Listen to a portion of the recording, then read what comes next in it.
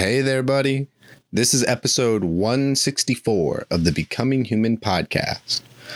This episode features Logan Tyler. He's an adventure guide for children and adults, and he's the founder of Base Camp Ouray.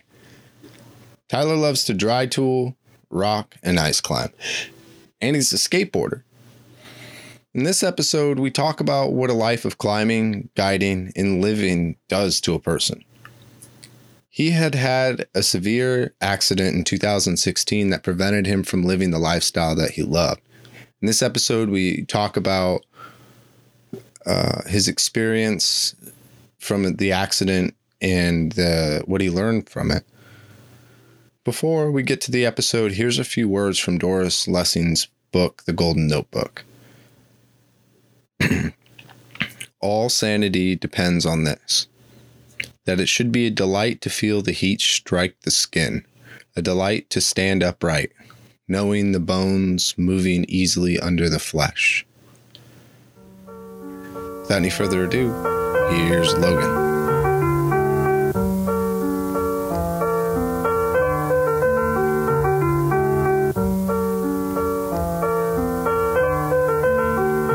Before I started this company, I started a skateboarding manufacturing company called Red Mountain Riders, and we made like longboards and skateboards. And yeah, it was. I lost a ton of money and learned a lot, but it was a great time, man. Yeah, I got big love for skateboarding, man. I think there's a lot of lessons that can be pulled from skating for sure. So you're a bit of an entrepreneur then, just in general. Not by choice, but seems to be by destiny. Oh, that's cool. It'd be really fun to talk about that today. Cause I'm, for me, that's something that I really get along with. And, when I was growing up from that perspective, I always thought I was somebody who didn't fit in like, it was really hard for me to do something that was an open-ended. And yeah. I really like to do open-ended things, but most of the entry-level jobs that I would get into, it wasn't that way. And it was very clearly defined in step-by-step process. And for me, it always felt like I was trapped. And I thought that was I was like lazy because I wasn't, didn't want to have the impulse or the compulsion to work hard. And it was really difficult for me to push myself through that way. And then I meet that hardworking version of myself, that very committed version of myself in other kinds of work. And, and that's so meeting people like you and showcasing that and learning about how you found that direction would be really cool. Yeah, absolutely. Totally. I can absolutely relate to all of that, man. And so with is there any particular story or experience from skateboarding that you'd want to talk about on the podcast? I think, like you, man, I definitely didn't always fit into the traditional box. I wasn't so good at team sports, and it's pretty bad at, basketball and all that kind of stuff. And growing up here in a small town, we've got one paved street. Mm-hmm. And a really small skate park. But I think that was the ground for a lot of creativity, and I think that as an adult now, it's kind of shown me that, you can do a lot with a little bit. And, we had to get really creative. It's like skateboarding around here. At one point our skate park was super small. And so you'd have to put your board up, go and do one trick on a quarter pipe and then get off. And, then we were able to raise enough funds to build another side to the ramp. And that was a big deal. But, I'd say I spent a considerable amount of days out there by myself skateboarding. And, I look back at that time now and I think that I didn't really realize it then, but, skateboarding is such a high flow activity. And like climbing is, and I think that any time that you can start to assimilate yourself with these flow states, that's when it's just it's the nitro for creativity. So yeah, man, skateboarding is something that I will always feel like is fundamental to kind of my path. Do you find that the flow state from like a professional perspective is useful, or do you find that like you utilize the flow state in doing the things not only that you're like passionate about, but the things that you need to do as well? Absolutely. Absolutely. I started this business a couple of years ago, and then brought in a business partner this last year. And I realized that when we go out and climb together, like on Mondays, we both have the day off. And so we go out and climb together, and we don't talk about work until after we climbed, usually like sitting in the truck on the way home or whatever it is. And it's so productive, man. Like kind of post flow, I find that the creative well that I pull from is really replenished. And I think that, it allows me to make decisions that aren't from a reactionary place. And I think that that's a really beautiful thing, in that if you're running on the hamster wheel all the time, whether it's in your own job or in your own life, it's very hard to objectively look at certain situations, in your life, and much less, predict those. And so for Charlie and I, my business partner, we, when we have these discussions post flow, our mind is in a great spot. Our needs are being met. And because we're in that state of mind, we can really come up with some of our best ideas. I mean, I think that, like you said, by having things open-ended and then having this flow state to start that off, it just seems to be incredibly beneficial for coming up with good ideas and, being able to think outside of the box, because you're not in your own box, if that makes sense. It does make sense. It's like setting the stage in a lot of ways. Yeah, exactly. And it's interesting that we're very adaptable, and we're capable of so much. But at the same token, we're also able to find ourselves being very limited, by lack of being able to do things. So much so that, if you decided to ride like a scooter around just for fun for maybe a year or 2 years, and you tried to ride it around maximally, right? Like a little scooter that you can sit so you don't have to walk, over time, like, there's consequences that'll happen to that, and your capability to be able to move and to walk around, it'll regress because you get atrophy, right? And there's a lot of experiences that you can see in the human experience that's reflected in. But the same is true in reverse, right? Like as you start to can experience like incremental stress, it seems that we adapt and we change, and like that's true for the physical body. It also appears to be true for the mind. And oftentimes we have this like, work mentality, and that you have to be, 40 hours, 60 hours a week for working. And sometimes you really have to put the pedal to the grindstone and just work a lot. But looking at your own self and how you can take care of yourself, doing the self-care and getting into things that are playful and not just useful, seems to have a lot of value to you. Yeah, no, I mean, I totally agree with that. I think that, one of the things that I've often said, and I can't remember who said it, but it says, focus on being productive, not busy. And I think that, that's a super important thing to remember, is like, it's very easy, especially, in our lives today with all of the opportunities that are out there, or let's call them shiny objects. It's like, man, I am an entrepreneur, and I love shiny objects. I love opportunities. I love networking. I love getting excited. I love taking a dream and making it a reality. These are beautiful things.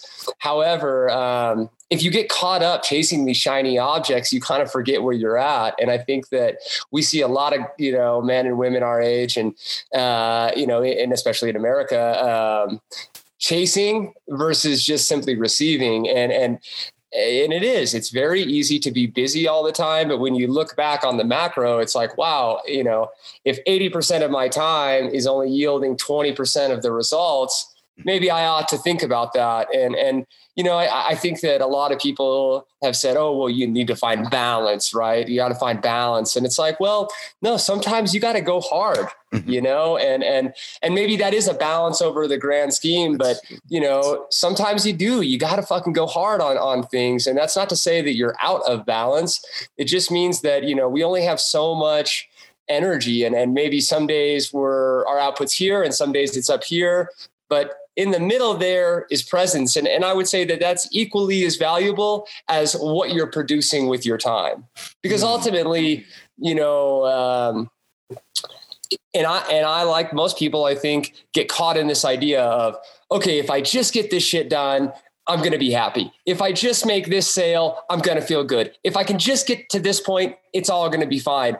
And fuck, before you know it, man, you're dead. Yeah, exactly. And then are you going to feel good? I don't know, man. And that's kind of it's like people don't like to address it. I mean, I think these are easy things to say. They're hard things to live by, but damn, is it important to remember that, there's being busy, there's being productive, but then there's also being present. And let's not, sacrifice the presence of life for future happiness. Uh-huh. And that's where you get into this, the quality of life, the art of quality of life, because one of the most powerful decisions that we all have to make on a day-to-day basis is how much are we willing to risk for the things that we want to do. And that's everything. If you want to eat something that's pleasurable, but maybe not good for you, if you want to eat something that maybe in the short term gives you a lot of gains, but in the long term, it might not be good for you. I think of the Maltodextrin, the simple sugars that you use in the powders. Those are good for your body it takes it up really quick. But for someone who has gum disease, it just wreaks havoc on my mouth. For instance, I read a lot of research about how people have certain kind of, not everyone, but some people have mouth issues over time from consuming it. But that doesn't mean it's wrong. That doesn't mean it's a bad thing, or it doesn't mean it's a good thing because of how it's effective it is. Yeah. It just means that, what is important to you. And the way that I think that you find that out, or at least the way that anyone finds it out, is going out and experiencing a minimum and a maximum and finding your middle, and I think it's interesting because in this life, we do have a lot of time, but we don't have all the time in the world. And it's enough time to work so much or to spend so much time on something that you feel like you're losing yourself, and then to spend not enough time on anything so that you don't extract your potential, and then to realize that there may be something in between. And I think about this a lot with raising my son. And I thought originally my hope would be to bring him into the world with a skill set so that he can deal with everything. So everything is moderately comfortable. And I realized that he doesn't really know he has to learn what pain is, and he has to learn what sorrow is, and, and anger and happiness and excitement and disappointment. And the terrible thing maybe is if I were implementing those things and, getting excited at the suffering he were to feel. But I think the other way would be to remove all of it so that he never has to feel any of those hard feelings at all. And these experiences like backpacking and climbing and skateboarding and maybe even painting or getting on stage and performing in front of people are opportunities to experience these minimum and maximums without a person imposing on it because they think it's the thing that you should do.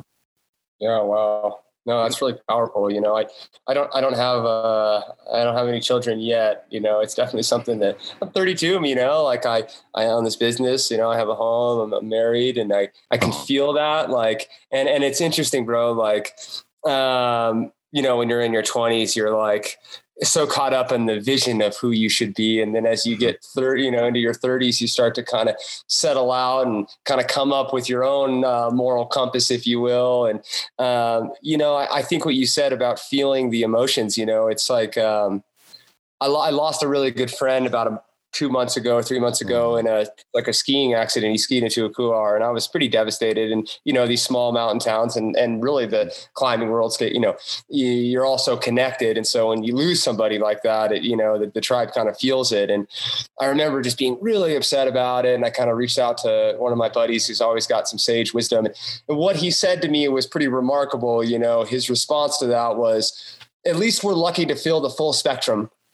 And I didn't really know what he meant by that. And then I thought about it and I was like, he's referring to the full spectrum of human emotion, and just as we can experience happiness, we can experience sadness. And, I think a sound mind, a grounded mind, can feel the full spectrum and ought not judge where on the spectrum we're at, but simply that there is a spectrum to experience.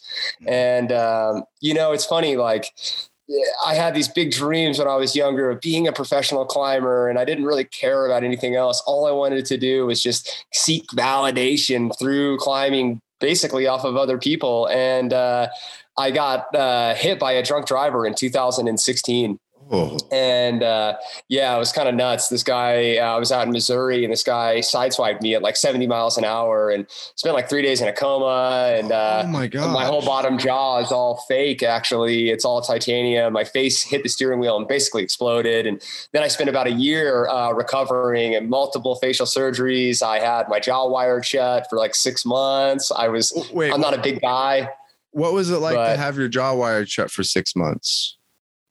Well, it was crazy, man. Like, it was really I was down to 88 pounds at one point, which, I'm not a big guy, but still it was like, my life was kind of miserable in the sense that I had to make smoothies, put it in a syringe, choke it down, and then basically lay in the bottom of a shower for like an hour in pain and then repeat this cycle. And it was really hard, man. But I think that the beauty in that and the experience in that, and maybe this will resonate with the listeners, is it was the most accurate and perfect manifestation of everything that I needed to learn physically playing out, because I just talk, always talking, never listening. And life just said, Logan, shut up and listen. And I'm going to make sure you listen.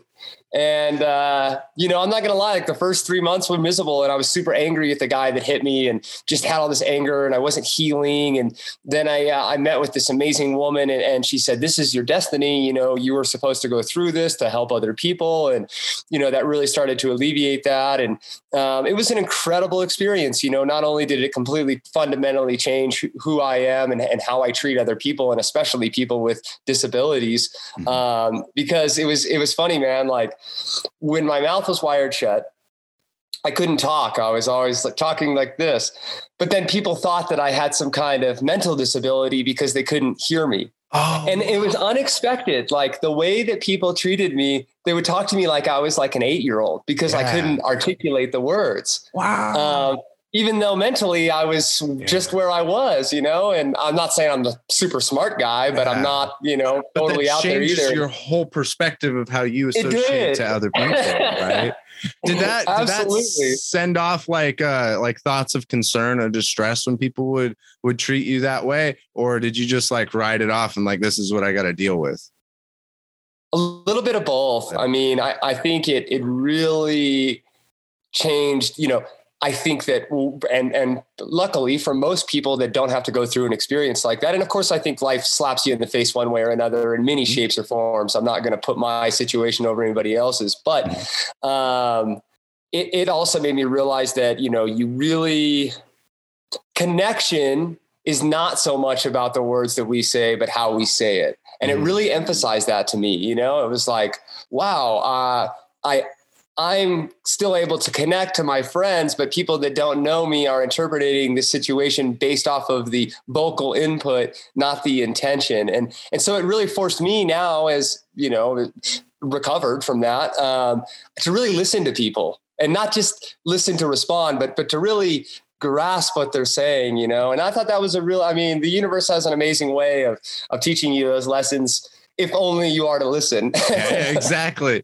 Because right, it's at that point, it's not what you do, but how you do in that way. Totally. Just like it's not what you say really necessarily, but how you say it in a lot of ways.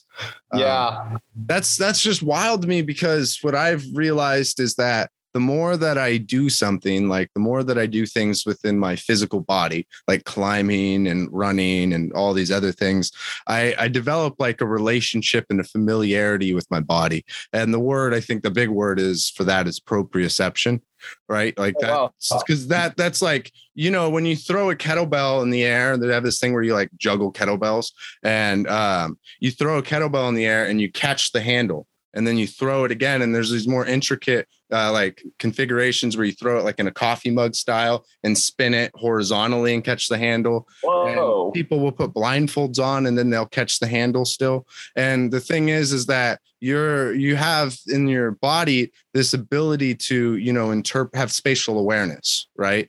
But that's like proprioception. But for me, I've realized that that's like from the emotional sense is you literally are developing a relationship with your body. You're understanding how your body moves through space. And the more time that you spend doing those activities, the more the familiarity with your body you get. And I would say that it doesn't go away until you die or until you stop, practicing.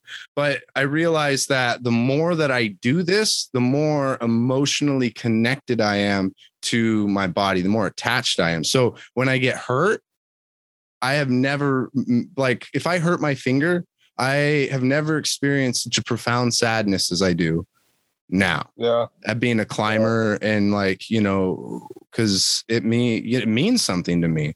And before, when I was a kid and I'd hurt myself and I didn't have any physical, culture, physical sports that I loved. When I hurt myself, I would just get to hang out and do what I loved, which I would just watch stuff and chill and play video games. Yeah. And now, like, if I hurt my foot or whatever, if I hurt my ankle, I'm not going to be able to run. And the more and more that I do this, I think that it creates more and more tension, right? It doesn't have to be this way because I can allow that tension, just like sadness, right? I can invite it in and sit with it and not try to make it go away. I can just accept this fact. But I see that now if I were to get into a car accident, it would be, and I was paralyzed, it would be way more devastating because, like, I climb now, I run, I backpack. Yeah. And if I didn't do those things, it would just be painful, right? It would still be devastating because I could never do these possibilities, but having never done them, I'm not attached to them. If I were a painter and my legs were to be broken or I was paralyzed, and I can, my lower body was, and I can move my upper body, I don't know if I would experience such powerful emotions at being not able, to do these things. And so it's an interesting dilemma that I think we get into as we become attached and passionate about activities and experiences in this life. Yeah, no. Yeah, I mean, that really resonates. I think that, I read a lot of books, and one of the more profound books that I read was called The 5 a.m. Club by this guy named Robin Sharma. And it's an incredible book. And he's written several books in this same kind of style. Another one called The Leader with No Title. And, there's an overarching theme in a lot of those books. And that really is about, what activities or what things that we participate in that become our title. I think that it's easy to say, oh, I'm a climber. That's what I am. I'm a climber. It's like, well, no, like I'm Logan, and there's actually many different facets. Not only do I own this business, but I'm not a business owner. I'm still a human. Yeah. It's just a suit you put on. It's just a suit you put on, man. And that's totally it. And so like, I really like to try to let go of things. Like I was climbing one time and I saw this guy, and he would climb up to the top of the route. And then before he clipped the chains, he would just take the whip. And I asked this guy, like, what are you doing, man? And he's like, I don't want my ego to have that, so I'm letting it go. And I was like, fucking so blown away. I'm like, mad respect and like on a deep like warrior level. Yes, bro. Like that is the truth. And I was so blown away by that. Like I didn't want my ego to have it, and I just thought, oh, that is such a cool ethic to take on things. Like sometimes I think we get so fixated on like, learning all the beta, working the route, and then you climb in and it's like, oh, look, I sent it. Is the world a better place? Have you improved the lives of anybody? Well, no, not necessarily. And to you, that does matter. And I'm not downplaying that. I mean, setting out goals and achieving them is a great feeling and an incredible cycle to be in. But equally so, we have to be willing to let go of those things that we think define us. because I think the definition of us is this beautiful Shakespearean orchestra that's played out over the whole series of your life. This idea that I'm going to wake up and think, today I am the man that I wanted to be.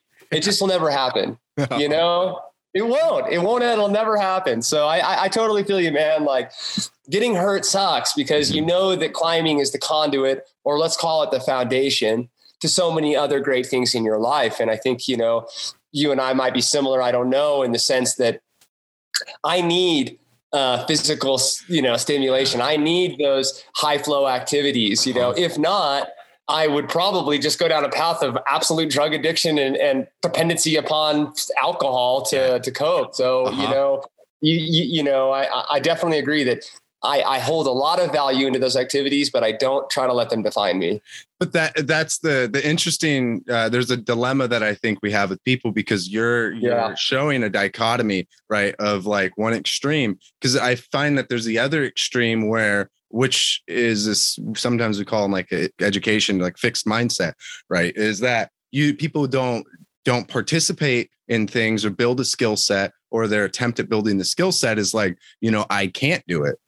And that, like that's something that like I'm not able to, or that looks really intense. I'm okay. I don't want to do that. I don't want to try. And that fear of stepping out of your comfort zone and trying this new thing. And sometimes they could be one and the same, because it's when you don't know how to do anything, it's not general education, but when you don't know how to do like a specific niche that people step up the plate to learn and become practiced in it. Like, you become a climber, one day you start to be able to lead, right? And then other people who can't lead, you're someone who tells them how to lead. You do martial arts. Once you learn the fundamentals, someone's not going to know the fundamentals, and you get to teach them the fundamentals.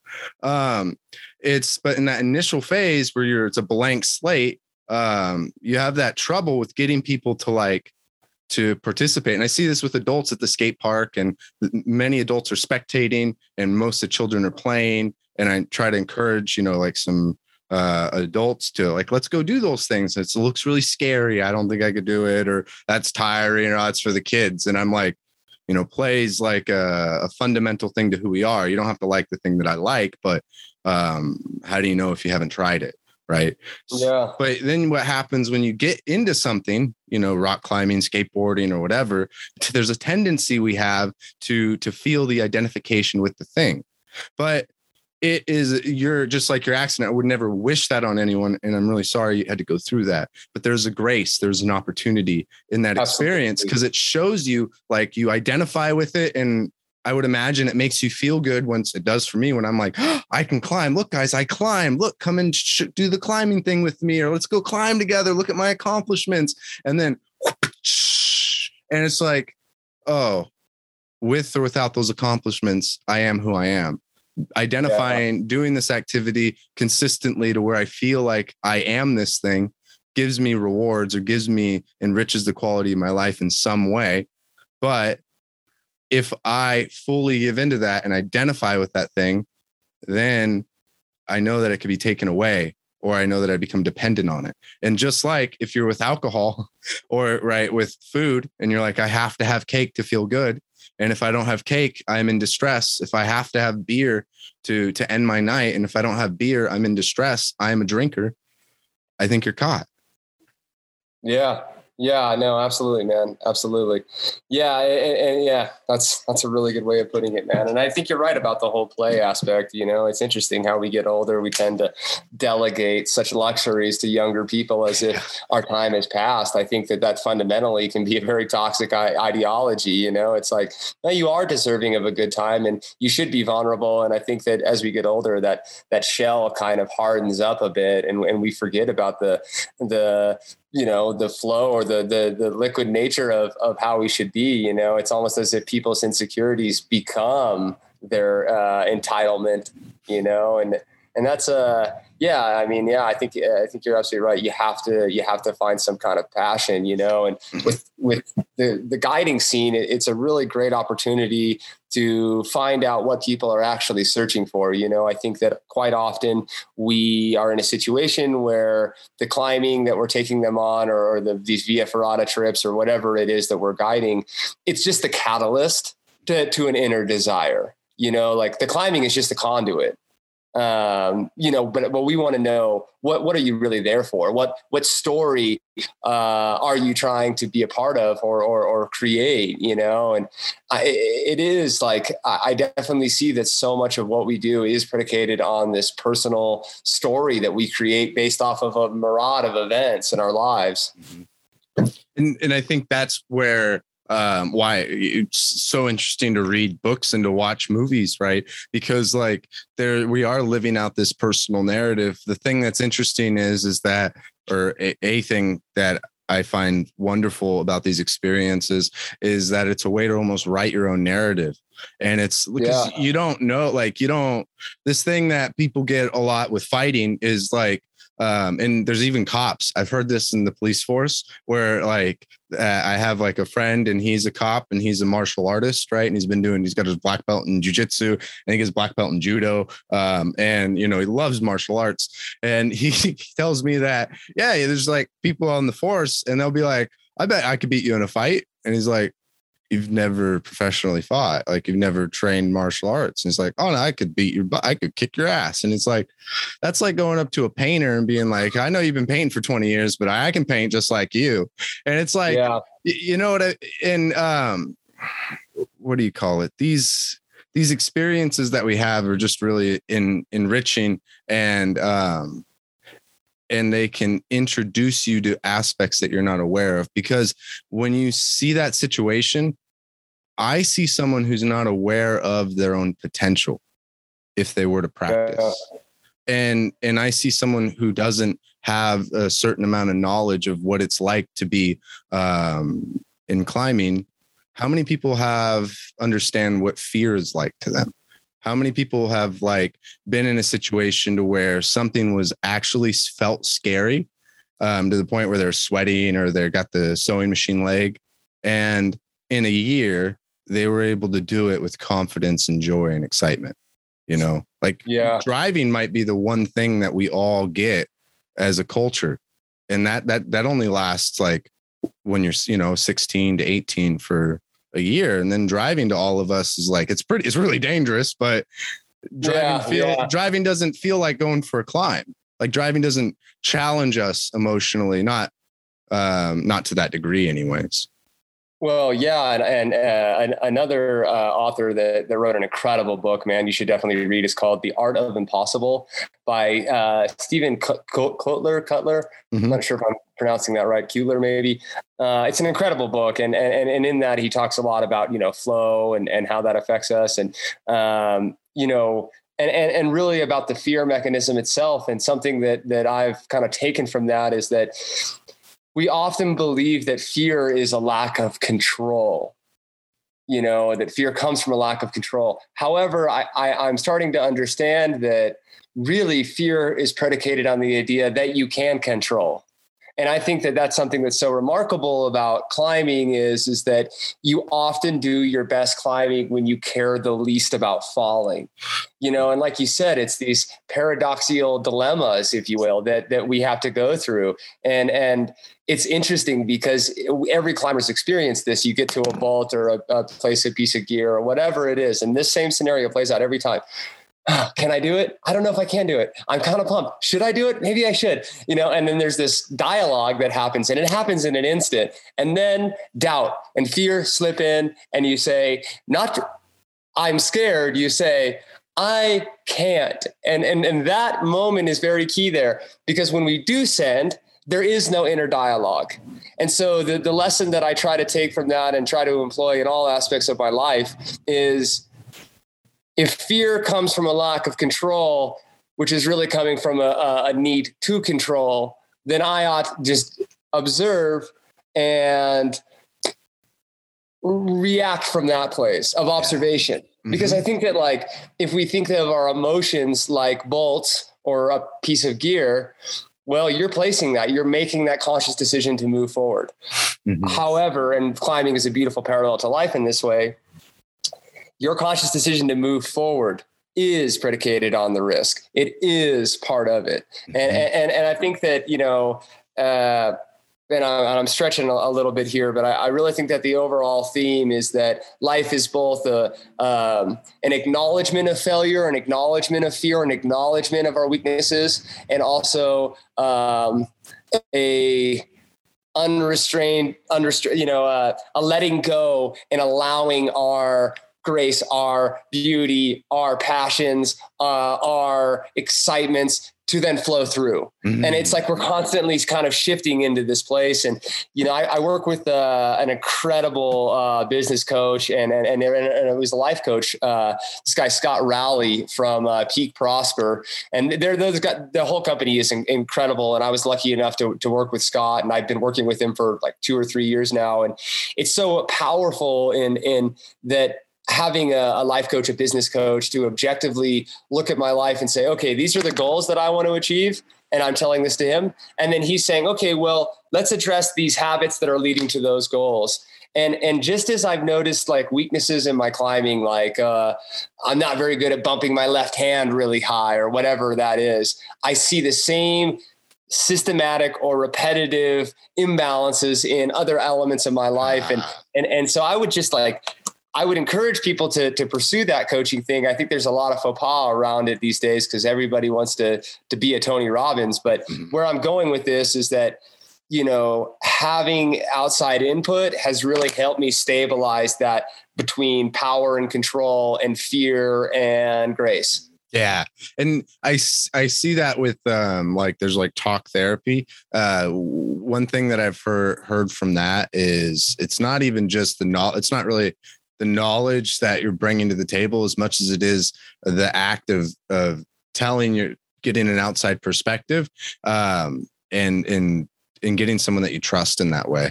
And then they can see the patterns and stuff that you normally can't see, and that's why it's like for everyone out there, just to advocate for life coaching and business coaching, you even have this within the movement world to where like, if you record yourself, you're able to see how you're actually doing, which is oftentimes you can calibrate it to how you feel, and if I'm doing yoga, then I realize that I might not be moving parts of my body I thought I was.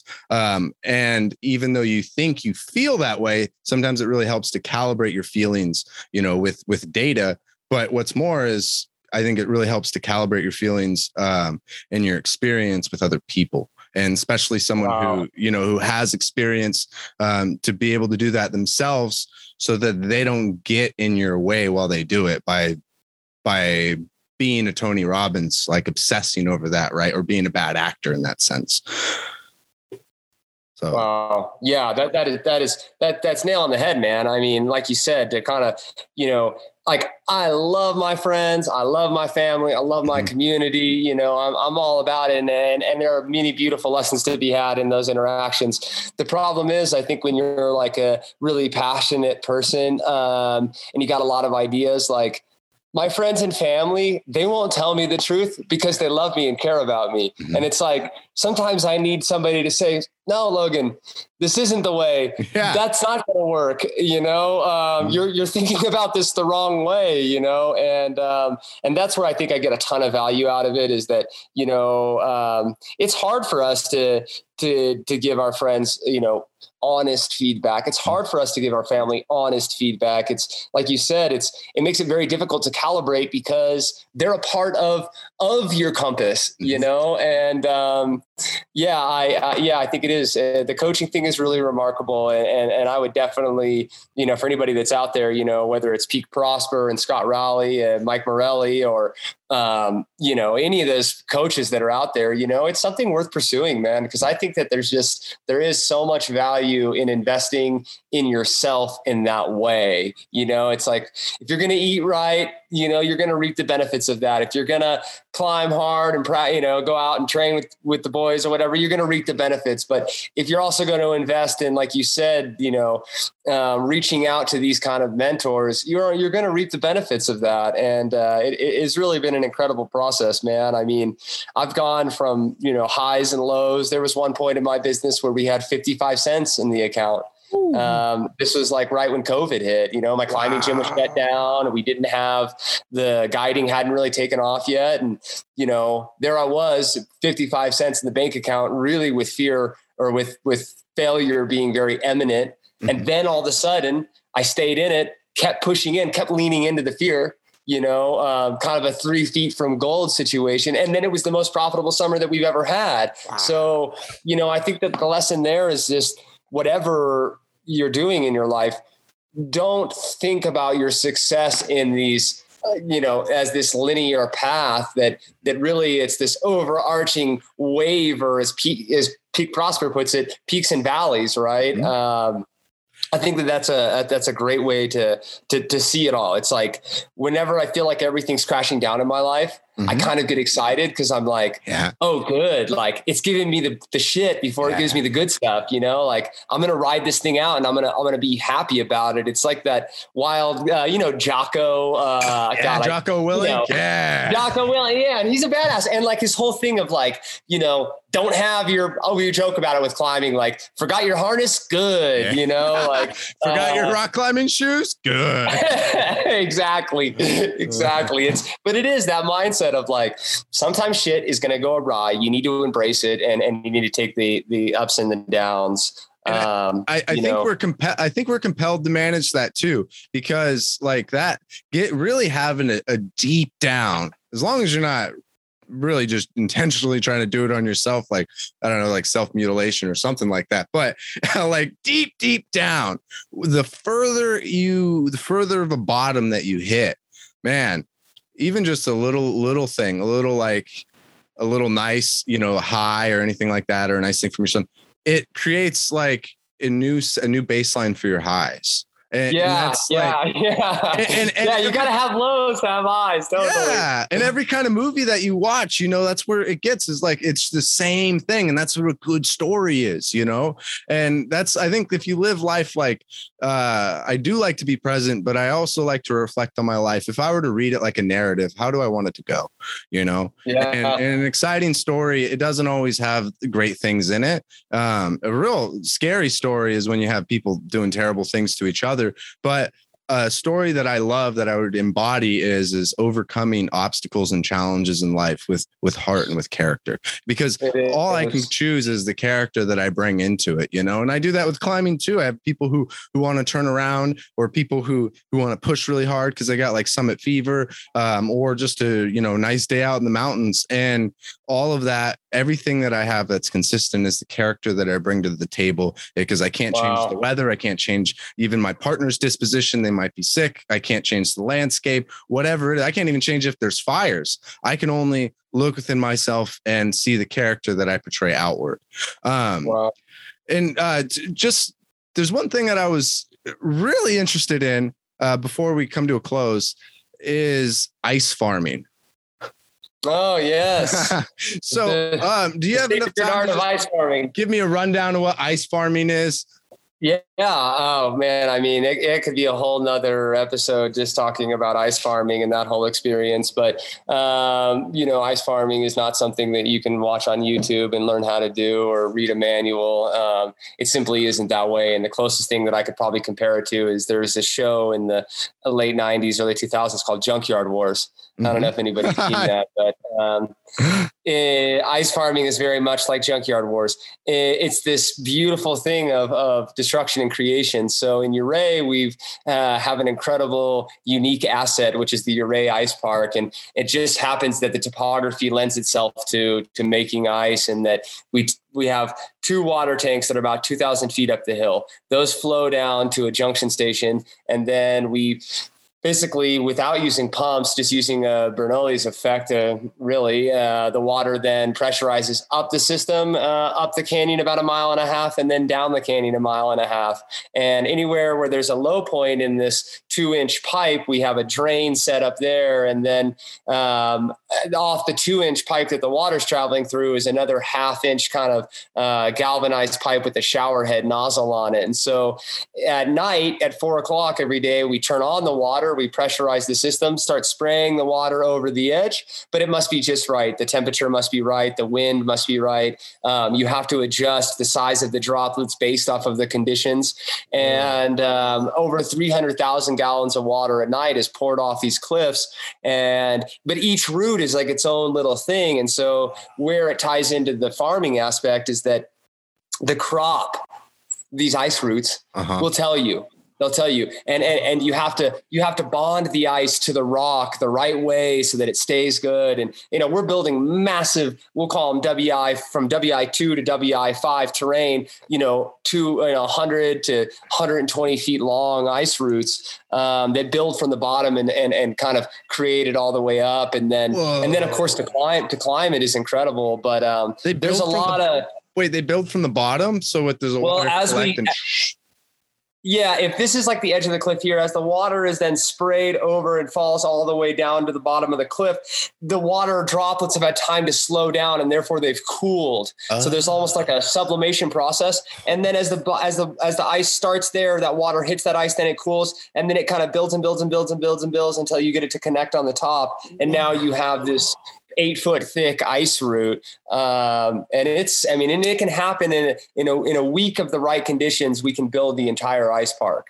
Equally so, you've got 300 people climbing it. So it can be incredibly difficult to maintain that. But, Ouray just happens to have the right ingredients, which is very unique for that to occur. I mean, the canyon is, kind of northwest facing. So or east facing. So you have, mostly in the shade for a lot of the areas. And it's, you can go to the Ouray Ice Park website and they've got lots of videos and all kinds of stuff that will elaborate on the process a little bit more, but it's really cool. It's really incredible. I kind of grew up with the ice park. I grew up here in Ouray, and the ice park's been around for about 25 years and I've lived here for 32. And so the first time I went climbing there, I was 8 years old, and as I've grown up and then I became the manager for a couple of years, it was incredible to be a part of that. It's like, there's a lot of camaraderie with the other ice farmers. I mean, you're out there 6 a.m, shutting off the water, but sometimes the pipes freeze. So you're getting soaking wet in sub-zero temperatures, trying to put together this system of kind of a Mod Podge of pipes and pieces. And, sometimes a mile of pipe will freeze and you'll have to take it apart and rebuild it. And it's just one thing after another. God, that's crazy, man. Yeah. So can you give me just 1 sec? I'll be right back. Sorry about that. Yeah, go for it. No worries. And so your guys just, you guys are based out of in Ouray, and you have like this whole adventure camp, and you guys offer ice climbing in the winter and then rock climbing in the summer and the Via Ferratas and stuff. Yeah. And then we also, so we have like the bouldering gym, but then we also turn it into like a dry tooling cave in the back in the winter, which is super fun. And like, dry tooling is like the dirty stepchild of sport climbing. And I fucking love it, man. There's a lot of choss here in Ouray. And so we've developed these big chossy caves for dry tooling, which, is fucking awesome, man. Like, that style of climbing is super fun. I really enjoy it a lot. Cause I just love doing cool moves and like clipping bolts and stuff. And so the dry tooling is just, it's a blast. Like, I think it gets a bad stigma, but it's so much fun. It's the sensory, the sensory feeling of that is, it's so wild. Like, you're not swinging into the ice. You're just setting the tool on these holds. And so it's almost like climbing with braille. Like, the input is a different experience. With rock climbing, it's like you can feel the hold. You can feel yourself slipping off. With this, you're like, you've got this huge jug in your hand, and you would think that with such a good handle, you wouldn't get pumped, but you get crazy pumped because you're climbing this big, steep, overhanging terrain and doing moves that are 4 or 5 feet in between each other, and, you know, putting your leg over your arm and figure fouring. And it's incredible, man. It's super fun. If you ever get the chance, you know, I want to do that. If you're ever around your egg, come by and see us. Yeah, it is so much fun, man. It's a great time. I really enjoy it a lot. That's cool, man. Well, next time we should do a round 2 and you should talk about Let's do that, man. Ice climbing and dry tooling, because I've never done any of those things and I'm super interested about them. And as I do yoga more, I've realized that like there's, you know, doing like class 3 scrambling or class like 2 scrambling even, and doing all these like hands and feet things, parkour and climbing and stuff. It's just different ways to move in different orientations of space, you know? So I think that'd be cool to talk about. Yeah. Yeah, absolutely, man. Absolutely. All right. Thank you so much for being a guest on the show. Where can people check out more about your guys' programs and stuff? Yeah. No, thanks a lot. This has been a lot of fun, man. I really enjoyed this. You can go to basecampouray.com. You can see like kind of all of our service offerings and the guides that we have. You can, definitely check me out. I'm on Facebook, Logan Tyler, Basecamp Ouray. We're on Instagram as Basecamp Ouray as well. I really appreciate the opportunity, man. This has been a really great conversation. It's so cool to be able to just like jump right into this. And, you know, although we don't know each other, I think there's a mutual understanding and respect. And I think that's what's so cool about your podcast and so fitting for the name, you know, that we all are human. And I would just kind of want to leave with this one thing, you know, and that really is that, you know, whether you're a climber or you're a skateboarder or you're into jiu-jitsu or whatever it is, ultimately you are a human, and don't let your activities or your actions necessarily define you, you know, because you're not just a title, you know, you're experiencing the human interaction. So thanks a lot for having me on, man. I really appreciate it. Absolutely, man. And I appreciate your perspectives. Thank you so much for your time, Logan. Yeah, likewise, man. See you, brother. All right, sweet. See you later. See ya. Woo! Thanks, friends, for listening to this episode of the podcast. It was great to be able to talk to Logan about his experience spending his life essentially rock climbing and skateboarding and building a habit of finding flow. And it's beautiful because there's these experiences out there that are so powerful, they compel you to be in a flow state. And it's out there for everyone. I mean, you know, juggling kettlebells is one of my favorite things. If you don't even have a kettlebell, go find a big rock. I mean, don't hurt yourself, but, well, you know, we all try to be safe, right? You find a big rock and try to throw it and catch it.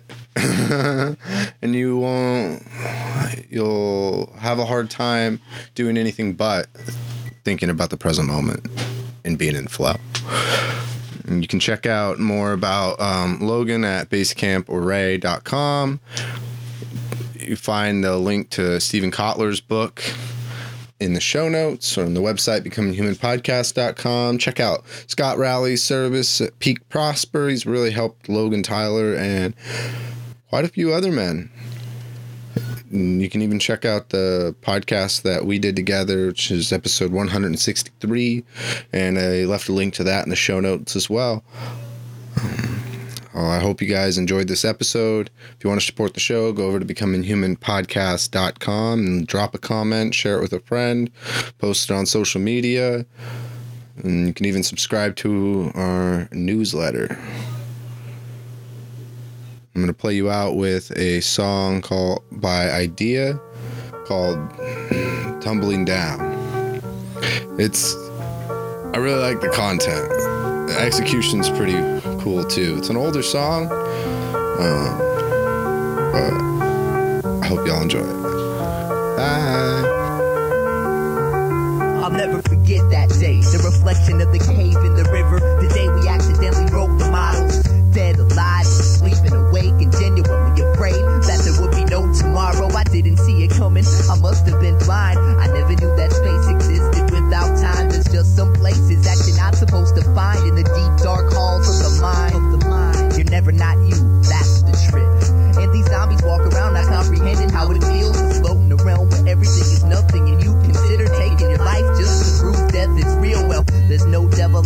the three of us. We had no fun talking about it. We didn't need the stuff, but we paid the fare and we took the train. 3 teenagers helping each other go insane. We were so excited for that day to come around. Just wanted to have fun like your average high school clown. The words can't explain exactly what we found, and the walls came tumbling down.